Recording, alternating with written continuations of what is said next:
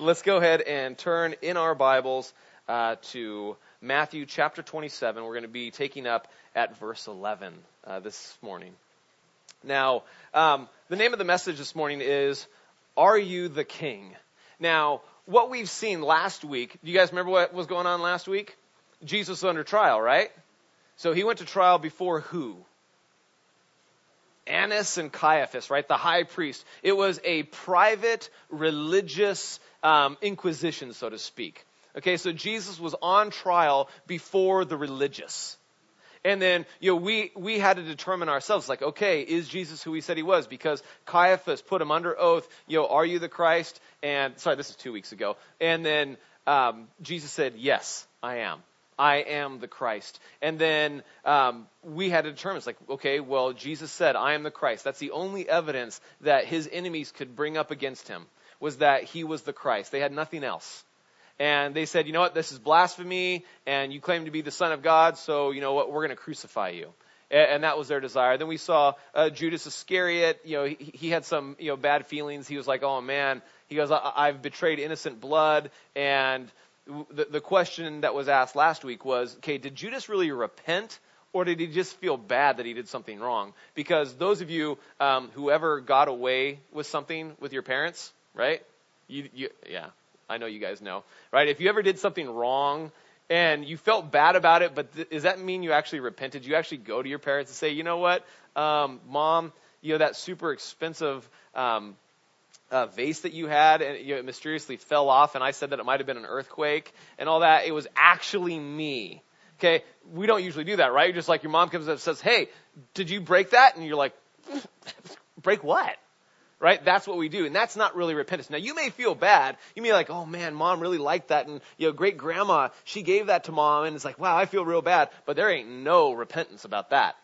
Okay? And we saw that really is more what was happening with Judas. He wasn't that he was repentant. And like I said, in my Bible, it actually says Judas repents. That's the title of it. And I just changed it. I just added a question mark. Judas repents? Okay? And so we saw that last week. And then this week now, this morning, we're going to see Jesus. He's under trial again. Okay, last week he was under trial by the religious leaders. Now he's under trial by the government. Okay, now he's under trial by the court system. And before, it was a private trial, and now it is a public trial. Okay, so go ahead and join with me in verse 11. We're going to read through all the way through, let's see here, it goes through verse 25. We're going to read from 11 to 25 this morning, and then we'll come back and we will break these verses down. Verse 11. Now Jesus stood before the governor, and the governor asked him, saying, Are you the king of the Jews? Jesus said to him, It is as you say. And while he was being accused by the chief priests and elders, he answered nothing. Then Pilate said to him, Do you not hear how many things they testify against you? But he answered him not one word, so that the governor marveled greatly. Now at the feast the governor was accustomed to releasing to the multitude one prisoner whom they wished. And at that time they had a notorious prisoner called Barabbas. You guys know him as Barabbas. Okay? Therefore, when they had gathered together, Pilate said to them, Whom do you want me to release to you, Barabbas or Jesus, who is called the Christ? For he knew that they had handed him over because of envy. While he was sitting on the judgment seat, his wife sent to him, saying, Have nothing to do with that just man, for I have suffered many things today in a dream because of him. But the chief priests and elders persuaded the multitudes that they should ask for Barabbas and destroy Jesus. The governor answered and said to them, Which of the two do you want me to release to you? They said, Barabbas. Pilate said to them, What then shall I do with Jesus, who is called Christ? And they said to him, Let him be crucified. Then the governor said, Why? What evil has he done? But they cried out all the more, saying, Let him be crucified. Then when Pilate saw that he could not prevail at all, but rather that a tumult was rising, he took water and washed his hands before the multitude, saying, I am innocent of the blood of this just person. You see to it. And all the people answered and said, His blood be on us and on our children. I think we need some prayer for this one, don't we? Father, we just thank you so much, Lord, that you were willing to allow your Son to suffer such for us, that we might be saved, Lord, that we might be redeemed. Lord, that we do not need to trust in our own good works, which are laughable, but Lord, that we can trust in the work of your Son. Lord Jesus, we thank you, Lord, that you were willing to stand on trial, Lord, the mock trials of the religious and now the impotent trial of the government. Lord, willing to lay down your life for us. Lord, to pray on our behalf even while we were shouting curses as your name. Lord, we do pray that you would fill our hearts with wisdom, Lord, that you would open the eyes of our understanding, that your word might speak into our souls and into our lives this morning, that we may walk with you, that we may offer our lives to you as living sacrifices, holy and pleasing, our reasonable service to you. Speak, Lord, we pray in Jesus' name. Amen. Amen. All right. Well, so Jesus stood before the governor. Now, we saw a couple weeks ago, Jesus stood before the religious. Now he stands before the judicial and the political. And this is something that we need to understand, that Jesus isn't just on trial for us, right? He's not just on trial for our personal lives, because we tend to think that, oh, you know what, whether somebody believes in Jesus or not, oh, it's just my personal decision. It's just, oh, you know what, if I don't know about this whole Jesus thing. It's good for you. It's good for them. It's like, the devil's not satisfied with just putting Jesus on trial in a private religious ceremony. Do you guys understand that? The devil is not satisfied in just keeping it, hush, hush, the religious, they're going to deal with Jesus in their own way. But no, see, the devil, he wants to make a spectacle of Jesus. And he wants to bring him down. He wants to put him on trial on every single level. And there's plenty of religious people who hate Jesus. You guys are aware of that, right? There is plenty of people who hate Jesus, who are very religious. But see, the devil won't stop there, because he also has people within his ranks who are in high positions in like the government or in school systems and things like that. And he raises accusations and he puts Jesus on trial constantly. Any of you ever known anybody who went to college and their professor literally launched into them and saying, how many of you are Christians? And open the semester that way? I do. I know a couple people who've literally been in that exact same scenario. And then they try to shame them and make them feel like, oh my goodness, I'm a fool for believing in Jesus. Right? See, the devil wants to make a public spectacle of him. Have you guys noticed that the atheists are really on a rise right now? Like you literally see, it's like they're literally spending tens of thousands of dollars to put billboards across the country, like trying to refute Jesus and trying to get people not to believe in Jesus. Why is that? Now, let me just ask you this question. Are there any true atheists? Are there any people who really, really, really believe that there is no such thing as God? Well, maybe. But I believe that atheists are as real as the tooth fairy. Okay? I don't think there really are any atheists. Because now let me just ask you this question. I'm gonna put it a different way so you guys can see it. How many of you here believe in leprechauns? Anybody? Okay, so there's nobody here that believes in leprechauns. Good, okay. Now, you who do not believe in leprechauns, would any of you be willing to dedicate your entire life to disproving the fact that leprechauns exist? Would you spend your whole life, would you spend your life savings putting up billboards saying, don't believe in leprechauns? Would you do that? Of course not. That's stupid. Sorry to be so blunt, but that's lame. We know that there's no such thing as leprechauns. So why on earth would we waste our time having discussions about leprechauns, right? Like literally going into a place, and maybe it's a family gathering, and you start saying stuff like, hey, you know what? You've heard about leprechauns. Do you know there's people who believe in leprechauns and make it the big thing, the focus of your life? Going on talk shows. Have you ever seen Bill Maher? Right? And he does these things. It's like, have you ever seen Bill Maher attacking leprechauns?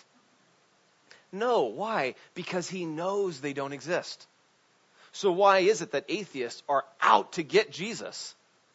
Because they know he exists and they hate him.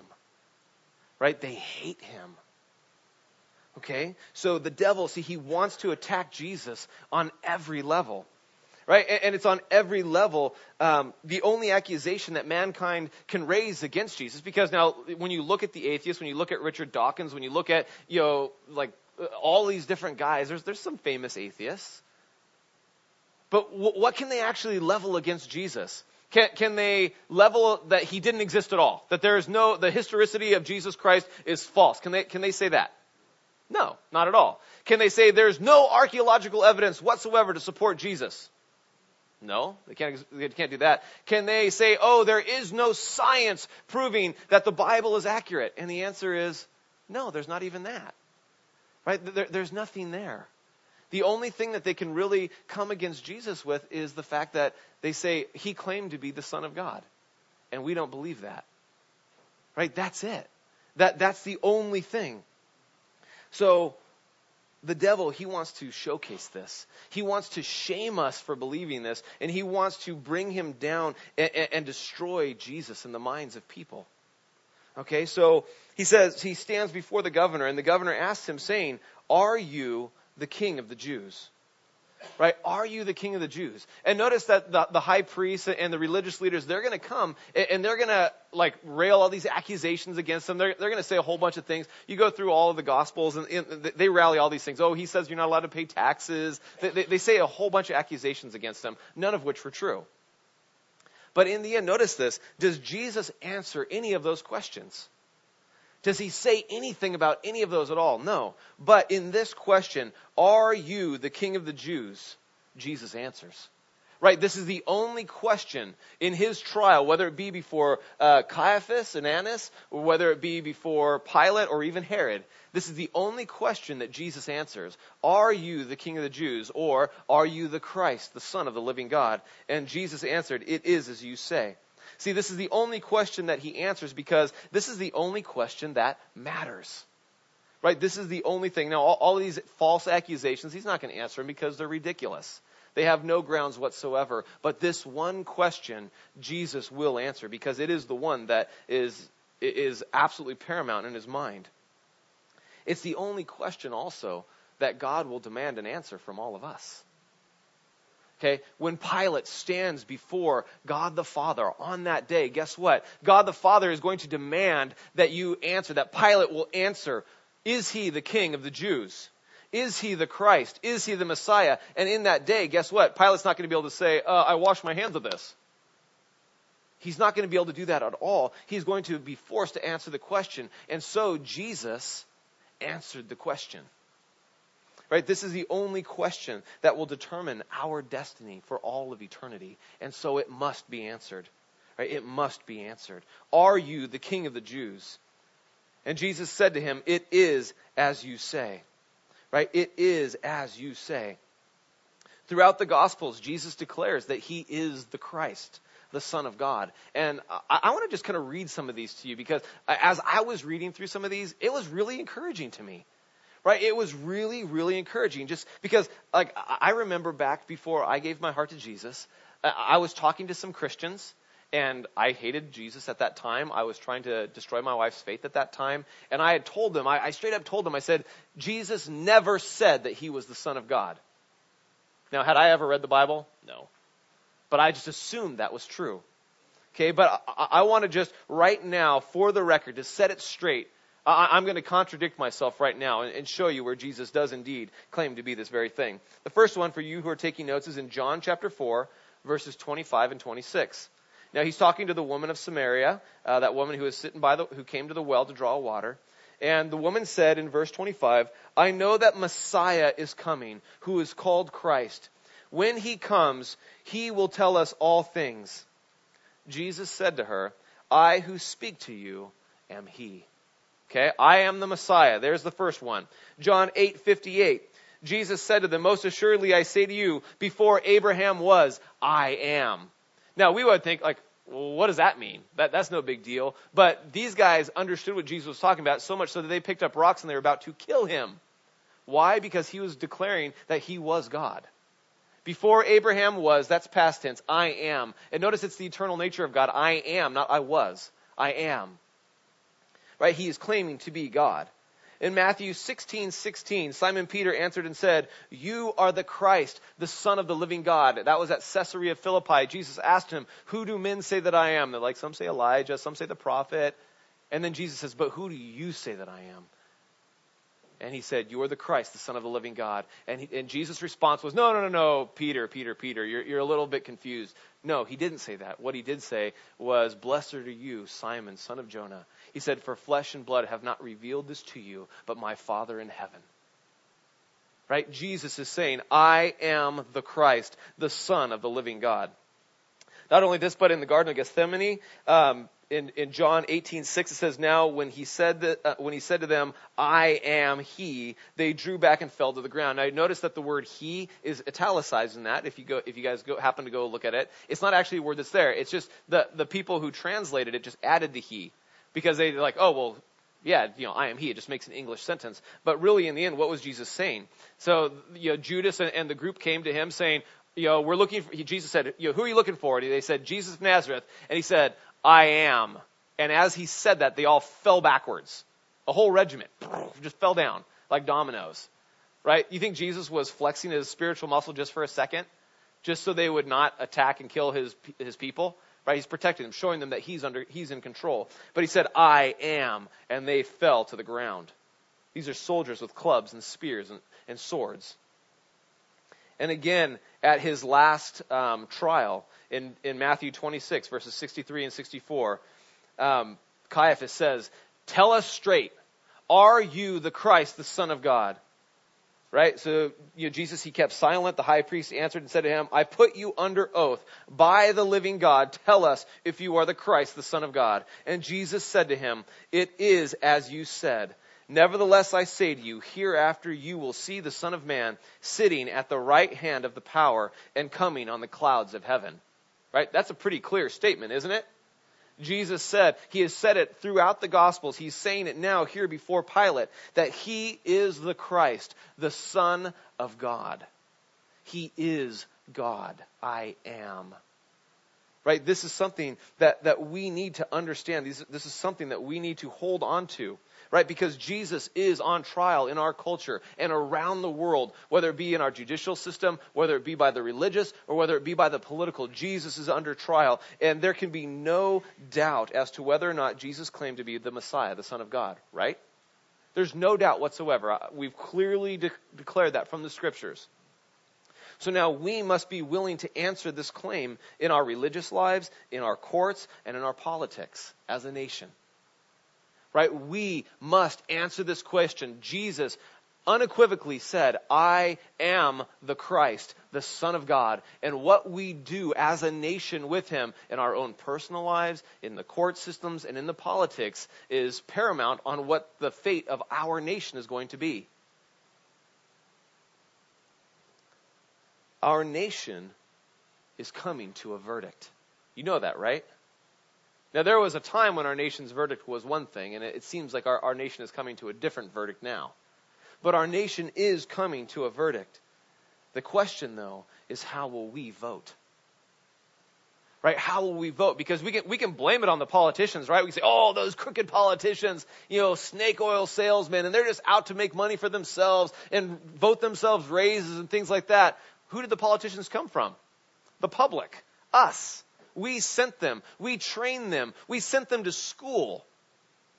Right? We voted for them. They're the people that we wanted. So we can't blame the politicians. Right? Then we say, "Oh, how many of you have ever caught yourself saying, 'Oh, those crooked, judges. Oh, those judges. Well, who are the judges? They're fathers, mothers, daughters, sons, just like the rest of us. They came from the public. They went to our schools. So can we really blame the judges for this situation? No. And you can say, "Oh, well, they're the Muslims. The Muslims, it's their fault. They're going to cut your head off." Right? It's like, can we blame them? Is it their fault? No, they're just acting upon what they believe. So whose fault is it? We as a nation, do you know that God does judge individuals, but he also judges nations? If you don't believe me, read the book of Revelation. He will literally bring nations before him, and he will judge them. Okay, our nation is built up of people, of individuals, and we will stand before the Lord and give an account for ourselves individually, but also we as a people group, as a nation, will stand and give an account for the things that we chose, for we put Jesus on trial and the verdict that we came. So my exhortation to all of us is that, hey, if we are going to be part of a losing battle and we're going to be the losing vote, you know what? That may be, but guys, cast your vote. Right? I know many Christians, and I'm really sad about this, but I know many Christians who absolutely say, you know what? The murder of unborn babies is completely fine. That's the mother's right. It's her body. Many people believe that. And even like the partial birth abortions, they're fine with all of that. And they'll probably be fine if it passes because, Planned Parenthood is petitioning that they're literally trying to get it approved that they can, if a baby is born on the abortion table and it's alive, that they would have the right to kill it. They want that. And you know what? There's probably Christians who will say, yeah, that's fair. It's the mother's right and the doctor's decision. Okay, how will you vote? Right? How will you stand? In your own heart, will you say, yeah, that's okay? Or will you say, no, that is not okay? And you may be the losing voice, but will you stand? We have to stand. Because if we don't, no one else will. No one else will. He says it is as you say. And while he was being accused by the chief priests and the elders, he answered nothing. Right? All of the, what if, and this. Yeah, I mean, think about it. How many of you have ever shared the gospel with somebody, or somebody just knew you were a Christian, and they said, what about the pygmies in Africa? Are they really concerned with the salvation of the pygmies in Africa? Is that really what they're doing? No. In the end, they're trying to shift blame. Hey, don't ask me what I believe. What about them? Right? They're just trying to distract you, get your eyes off of the true question at hand. Right? They're trying to turn you over here, but in the end, it's like, you know what? No. We need to understand these, and we need to answer these things. And there are questions, if God can do anything, can he make a burrito so hot that he couldn't eat it? Those are stupid questions. I'm sorry, don't answer those questions. Don't get into that. Is God so powerful he can create a rock so big that he can't pick it up? No, because God's not stupid. Right? That's a lame question. Those are the questions that I learned in philosophy class. Right? They're dumb questions. Right? You don't need to worry about those, and don't lower yourself to answer those questions. But instead say, you know what? This I know. We are not here by accident. There is a God, and he created you and me. Do you believe that Jesus is the Messiah, the Christ, the Son of the living God? And they say, well, I don't know. Okay, well, what do you believe? And enter into a calm, loving question. But let your words be grace seasoned with salt. Right? But don't answer the foolish things. You don't need to get into those arguments. Right? Just ignore them. Paul even said, don't get down those. Those are useless. They're a waste of time. So he answered them not one word. So the governor marveled greatly. Right? If we as Christians will just stop answering dumb questions and getting into these firefights of things that are worthless and useless, people might marvel and go like, wow, they're pretty wise. Right? But unfortunately, they're fishing for stuff, right? And we take the bait all too often. Like, yeah, I'm reeling them in. Right? Don't. Now at the feast, verse 15, now at the feast, the governor was accustomed to releasing to the multitude one prisoner whom they wished. Right? So Pilate had this little thing. He's trying to make like friendly with the Jews. Right? So what he did, every year he would release one of their political prisoners. Right? So, somebody who, like an insurrectionist like this guy, or like just anybody. Hey, I've got a prisoner here. You hate us Romans, so hey, tell me who you want us to release. I'll give them this gift here during the Passover. You just tell me, and I'll release them. And it was a way of kind of smoothing things over, saying, hey, they're not all that bad. Okay? So he says, all right. Pilate, he's looking at Jesus like, hey, there ain't nothing wrong with this guy. So I know. I'll see, if they'll just release him. If the crowd, because I know that the high priest and them, they're jealous of Jesus. They're envious. He says, but you know what? I'll petition the crowd. Who do you want me to release? So what does he do? He tries to find the most diabolical, notorious prisoner that he can. right? So this word notorious, it's epismos. It just means notable, splendid, or well-known, right? It could be notorious. It could be in a bad way. It could be in a good way. So he's getting the most well-known, recognizable villain that he can find, right? Barabbas, here he is. And his name literally means son of Abba. Abba is another Hebrew word that means father. And it's pretty much used primarily of God the Father, right? So he has a great name, right? His name is Son of the Father, right? And the irony is not lost here. But so here what you have is he's putting up these two people, this known insurrectionist and murderer, Barabbas, here he is, or Jesus the Christ. Right, so he's like, Pilate's like, you know what, this is a shoo-in. Of course the people are going to pick Jesus. The people love Jesus. He's out there raising the dead, healing the sick, cleansing the lepers. He's doing all these great things. The people love him. So when I put up, this notorious felon, this famous felon, right, it'd be like bringing like Jesse James up there or something like that. The people are surely going to pick Jesus. The people have a question. They have a choice. It's set before them now. Who do they rescue and who do they condemn? Right? In our culture today, if you put up Jesse James and Jesus, you know what? I honestly fear what the choice would be, because people be like, oh, Jesse James, I saw a movie about him. He's a cool guy. Jesus?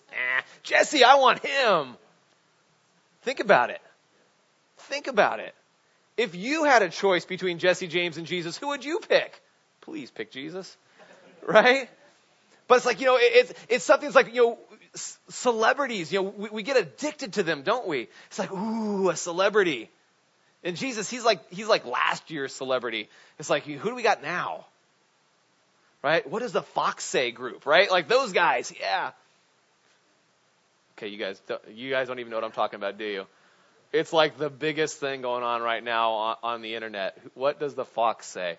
So it's just weird. It's weird. It's a weird song. It's weird. You don't need to watch it if you don't want to, but I guarantee your kids are watching it. So Jesus, King of the Jews, who works miracles, preaches the truth, has great mercy towards the lowly, or Barabbas. He's got a great name and everybody knows him. Never mind that he's a little bit highly strung, murdering and all, but hey, that's the choice, right? What are the people going to choose? Right, so he puts this notorious prisoner up there. And therefore, when they had gathered together, Pilate said to them, who do you want me to release to you? Barabbas or Jesus, who is called Christ? For he knew that they had handed him over because of envy. And while he was sitting on the judgment seat, his wife sent to him, saying, have nothing to do with that just man, for I have suffered many things today in a dream because of him. Now, notice what he's doing. He's buying time, right? Pontius Pilate is sitting there. He puts up these two people, and obviously the people are like voting, right? They're sitting there going like this, and he's sitting in the judgment seat, and he's getting a little nervous. He's like, I don't know. I don't like the way this is going. I can hear the crowds, and they're shifting, and Barabbas is getting louder, and nobody's, maybe there's like, 12 voices for Jesus, but I don't even think that, because most of them ran away, right? So it's like, he's starting to get impatient. He's like getting a little bit nervous, and there he is. He's sitting in the judgment seat, the praetorium, and he's just like, what do I do? What do I do? And this is the impotence of government and the court, right? He's like, I know what's right. Should Jesus have even been arrested, period? Should Pontius Pilate have even allowed him to be arrested? Should he have even heard any of these accusations when none of them could have been proved? So what is he doing? He's sitting there going like, oh, my job's at stake, because he'd been a bad governor, if you didn't know that, and his job was on the line. If one more revolt happened in his jurisdiction, he was going to get fired. Right, so he's like, oh, these people, I don't want to stir up the Jewish religious leaders, because they're going to stir up the people, and I'm going to get fired, and it's going to look bad, and I really like this job. Israel has weather like California. It's really nice, right? I don't want to leave here, is what he's saying. Okay, so what is he doing? Instead of like actually standing up and doing his job, he's waiting for the people to make up their mind. It's like, are you kidding me? Are you serious? But his wife says to him, she sends him a message saying, have nothing to do with this man. Right? Have nothing to do with this man. But here's the thing. That is a really nice sentiment that his wife sent him. Honey, don't have anything to do with this Jesus guy. Does Pilate have any choice in that matter whatsoever? Does he have any choice in this whatsoever? And let me ask you this. Do we have any choice whatsoever as to whether or not we have anything to do with Jesus or not? Right? The demons say, we want nothing to do with you, Jesus. But, in the end, those demons are going to stand before God and they're going to give an account. And they're going to be cast into the lake of fire. They have no choice. And though, all of humanity is trapped in the same dilemma as Pilate, and you know what? We can't get out from under it. I said it before, we can't choose abstained. Right? It's either a yay, a nay, or that's it. There is no abstain. If you guys have ever been on a board, it's a vote saying, I don't vote. You don't get a choice. If you put abstain, it automatically goes to no. Automatically. Okay, so we are all trapped in this dilemma, and we're sitting there, and we hear the multitudes around us, don't we? We hear it on TV, we hear it in the schools, we hear it in the universities, we hear it in politics, we hear it, everywhere in entertainment, and everybody's crying out, Barabbas, Barabbas, Barabbas. And what do? We're here wringing our hands, going, what do I do? What do I do? What do I do? And you know what? We're not given the luxury of saying, I have nothing to do with this man. Right? It's impossible to get out from under this judgment. Try as we might. And we may even try to justify ourselves by shifting the blame, to the need of Christ's death to somebody else. Right? Oh, those people, they need Jesus. They're murderers and scum. I'm a good person. So, I just don't want to get involved. Right? I don't want to, I want to be like the Dutch during Nazi Germany or the Swedish, right? Oh, you know what? We have nothing to do with this. We're not at war. Hitler, you're kind of crazy, but you know what? We're just going to let you do your thing. It's not our business. Was it their business? It was pretty much overnight. The Dutch were completely conquered by Hitler. Guess what? They were at war whether they wanted to or not. Right? And here's the thing, that we can't get out from under this. And it doesn't matter, it doesn't matter what somebody else is or what somebody else has. All the water in the world. Remember he goes, I wash my hands of this just man. So in the end, all the water in the world will not absolve us for the guilt of our sin. Right? It doesn't matter how good of a person we think we are. In the end, we were born under sin. That is a fact that we all live with. And it doesn't matter how good we are compared to everybody else. You may be a saint compared to me. But if you haven't put your trust in Jesus Christ, then you know what? I'm going to go to heaven and you're not. Because it has nothing to do with how good I am. Because I'm not that good. That's why I don't let anybody call me Reverend. You can call me Pastor. You can call me Pastor Brian. You can call me Brian. I don't care about any of those. Those are fine. Don't call me Reverend because it's like, it doesn't stick. It just doesn't work. Okay? It doesn't matter how good you are. In the end, there is no water. You could wash your hand under the flow of the ocean. And you know what? Your guilt will still be on you. Right? You could take laundry or soap and scrub yourself all day. You can literally bleach your skin. Remember Michael Jackson did that. And I feel sorry for the poor guy. Right? He said it doesn't matter if you're black or white, but obviously he didn't want to be black. And he was literally trying to change who he was. He was trying to change his person. But in the end, it's he was still the same man. Right? He was the same man. All the surgeries and all the things that he did didn't change anything. He was the same guy. And in the end, try as we might, we cannot get out from under the guilt of our sin. It's part of who we are. And the crowd may shout, His blood be on our heads. But our choice to either embrace or condemn Jesus of Nazareth as the Messiah or not will either absolve us of our guilt or make us accomplices in his murder. Right? That is a truth that we must bear. See, because it was our sin that he bore on the cross, right? And it was his blood that absolves us of the guilt. So if you say, hey, you know what? I forget this. No, Jesus, no. Then guess what? It was our sin that he died for. We are guilty of it. And there you go. But it's his blood and it's faith and trust in his blood that now says, you know what? Yes, your sin was upon my shoulder, but now my blood is given as a substitute for your guilt. And so now you are free. So this is the choice we have. This is the vote we must make. Right? Have nothing to do with that man? I'm sorry. That just isn't possible. That isn't possible. But verse 20 it says, but the chief priests and the elders persuaded the multitudes that they should ask for Barabbas and destroy Jesus. And you know what? There's nothing different from then to now, right? All the world is trying to persuade the multitude to choose Barabbas and to destroy Jesus. Are they not? The whole world is coming against him. And you know what? We should expect that. Right? Because the carnal mind is at enmity with God. It hates God. I don't know, when you guys gave your heart to Jesus, or if you've given your heart to Jesus. I remember before, it's like, when it all came down to it, when the rubber met the road, I hated Jesus. I hated Jesus because my wife loved him. I hated that. It drove me mad. I couldn't take it. And so all the world who is under the sway of the devil and his world system hates Jesus and is trying to persuade, shouting, "Crucify him." The governor answered and said to them, because they're asking for Barabbas now, son of the Father, son of Abba.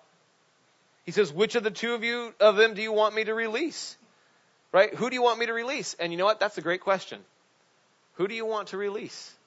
Right? Who do you want to release? The one who says anything goes. Now, come on, admit it.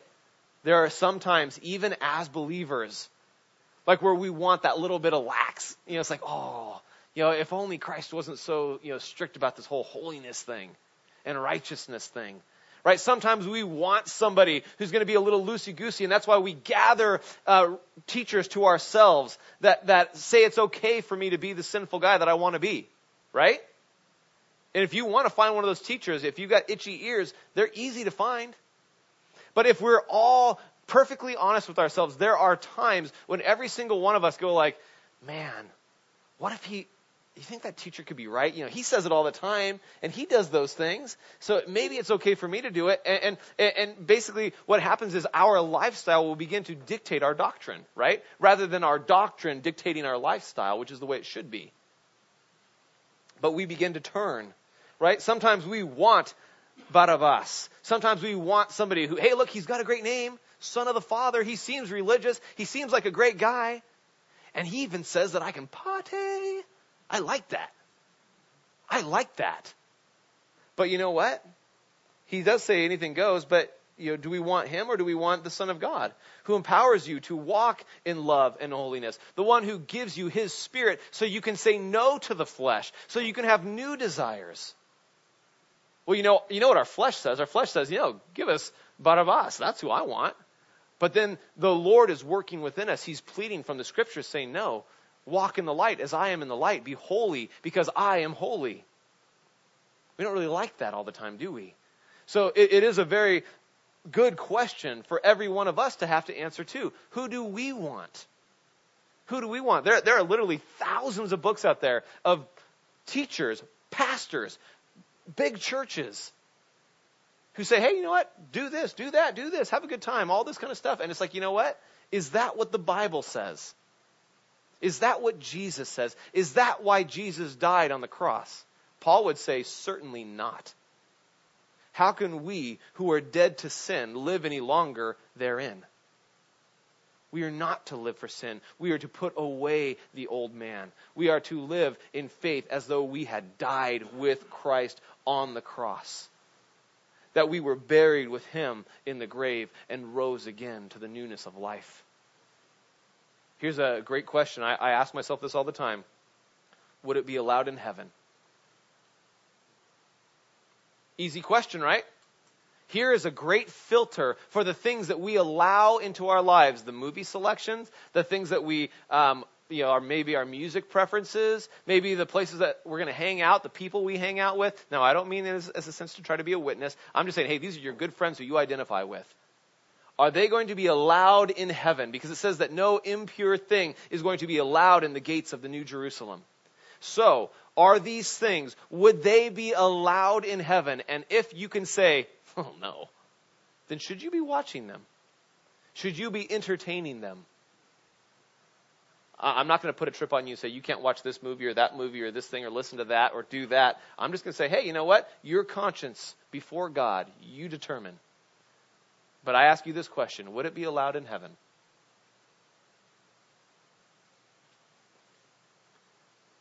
Which of the two do you want me to release to you? It's a pertinent question, even for us believers. Because oftentimes our flesh would say, Barabbas, Barabbas. So then he says, what then shall I do with Jesus who is called the Christ? And you know what? The carnal man, the flesh nature, what does it say? Crucify him. Let him be crucified. Why? Because he strikes my conscience. He makes me feel uncomfortable. I don't like the way I feel. I'm wrong? You want me to admit that I'm wrong? I've been a Christian for 20 years. You don't understand. What do you mean you want me to say that I'm wrong? Yeah, that's what Jesus wants you to say. I'm wrong. And then he can forgive you. Then he can bless you and love you and draw you to himself, and you can have communion with him. And I'm not talking the little cracker and the little cup. I'm talking fellowship with him in his presence. But they said to him, let him be crucified. And he says, why? What evil has he done? Right? And we like our teachers, and we like to choose some of these teachers over Christ and over his word. And the question is good. Well, why? When has Jesus let you down? Why is it that what you started in the spirit you want to complete in the flesh? Why? What evil has he done? And they don't answer the question. They just cried out all the more, let him be crucified. Let him be crucified. And then when Pilate saw that he could not prevail at all, but rather that the tumult was rising, he took water and washed his hands before the multitude, saying, I am innocent of the blood of this just person. You see to it. I am innocent of the blood of this just person. You see to it. Is that a right statement? No, it's not. It was in his power to let Jesus go. Period. Right? It was in his power to let him go. It was his job to let him go. Yes, it's his job to keep the peace, but it is also his job to protect the innocent. Pilate handed a just man, his words, a just man, into the hands of a bloodthirsty mob in order to keep his job, so that he, in doing that, made himself an accomplice to the murder of Jesus Christ. This is going to be hard to hear, but we do the same when we are ashamed of Jesus.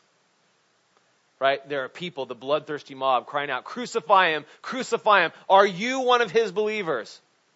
Do you believe in him? And we go like, what are you talking about? You just put the name of Jesus Christ into the hands of the bloodthirsty mob. You have denied him. You were ashamed of him in this wicked and adulterous generation. Does that mean that we've done the unforgivable sin and God is through with us and he has washed his hands of us? No, because God's not like us. He loves us and he restores us. But this is what we do. We hand him over to the unruly mobs of friends, of family, of coworkers who seek to destroy him, and we say nothing, and we do nothing. And the people answered and said, his blood be on us and on our children. It's a powerful statement, isn't it? So powerful that Mel Gibson was pressured by the Jews not to put it in The Passion of the Christ. It was still there. It was in Aramaic. He just didn't translate it into English. Right? But it's a powerful statement. His blood be on us and our children. Did they have the authority to say that? Could they have chosen anything differently than that? Were they able to make that choice? And the answer is no. Why? Because it already is. His blood is already on all of humanity's head. Because the just came for the unjust. He was murdered for our sakes, that he might heal us and make us well and make us whole. So it doesn't matter what they say. They were born under the curse. They were born in judgment. They are sitting in the prison yard awaiting their judgment. It is only the blood of Jesus shed on Calvary that we may be pardoned and wash the guilt of his holy blood off of our hands. That is the only place. So we have to answer as to whether Jesus is the Christ in our personal lives, don't we? But we also have to answer whether he is the Christ in our nation as a people. We must answer.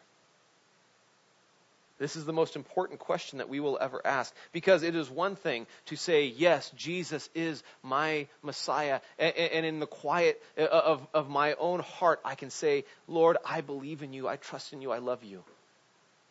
But that is not enough. It is enough for salvation, for sure, but it is not what God requires of you. God requires also public confession of his name, doesn't he?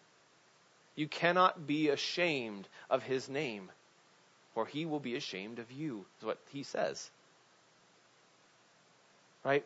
We are to be people not only in our spiritual, religious, personal lives, but publicly are to declare that we are his and that he is ours and that we trust and believe in him. So, is he the king? Started with that question this morning. Are you the king? And we must answer, is he the king? And I'm not just talking in your personal life. I'm talking publicly now. Is he the king? Is he your king? Is he our king? That is the question raised this morning. You guys, and only you guys, can answer that for yourselves. But as for me and my house, we will serve the Lord. Jesus Christ is the Son of the living God. That I will declare to the end of my days. God bless you all. Let's pray. Lord Jesus, Lord, we thank you so much, Lord, for your faithfulness. Lord, that you were willing to entrust yourself, Lord, into the hands of evil men, of politicians and religious leaders, Lord, into unruly crowds and mobs. You were willing to give yourself completely, Lord, that we might be spared. We thank you so much for this, Lord, and we do not shirk our responsibility to declare openly, Lord, that you are the Christ. We love you with all of our hearts, Lord. We praise you. And we are not ashamed of the name of Jesus Christ. Lord, we pray that you would stir our hearts, Lord, that your Spirit would fall upon us, that we might be bold witnesses to this generation. Lord, we love you with all of our hearts and praise you now. In Jesus' name, amen.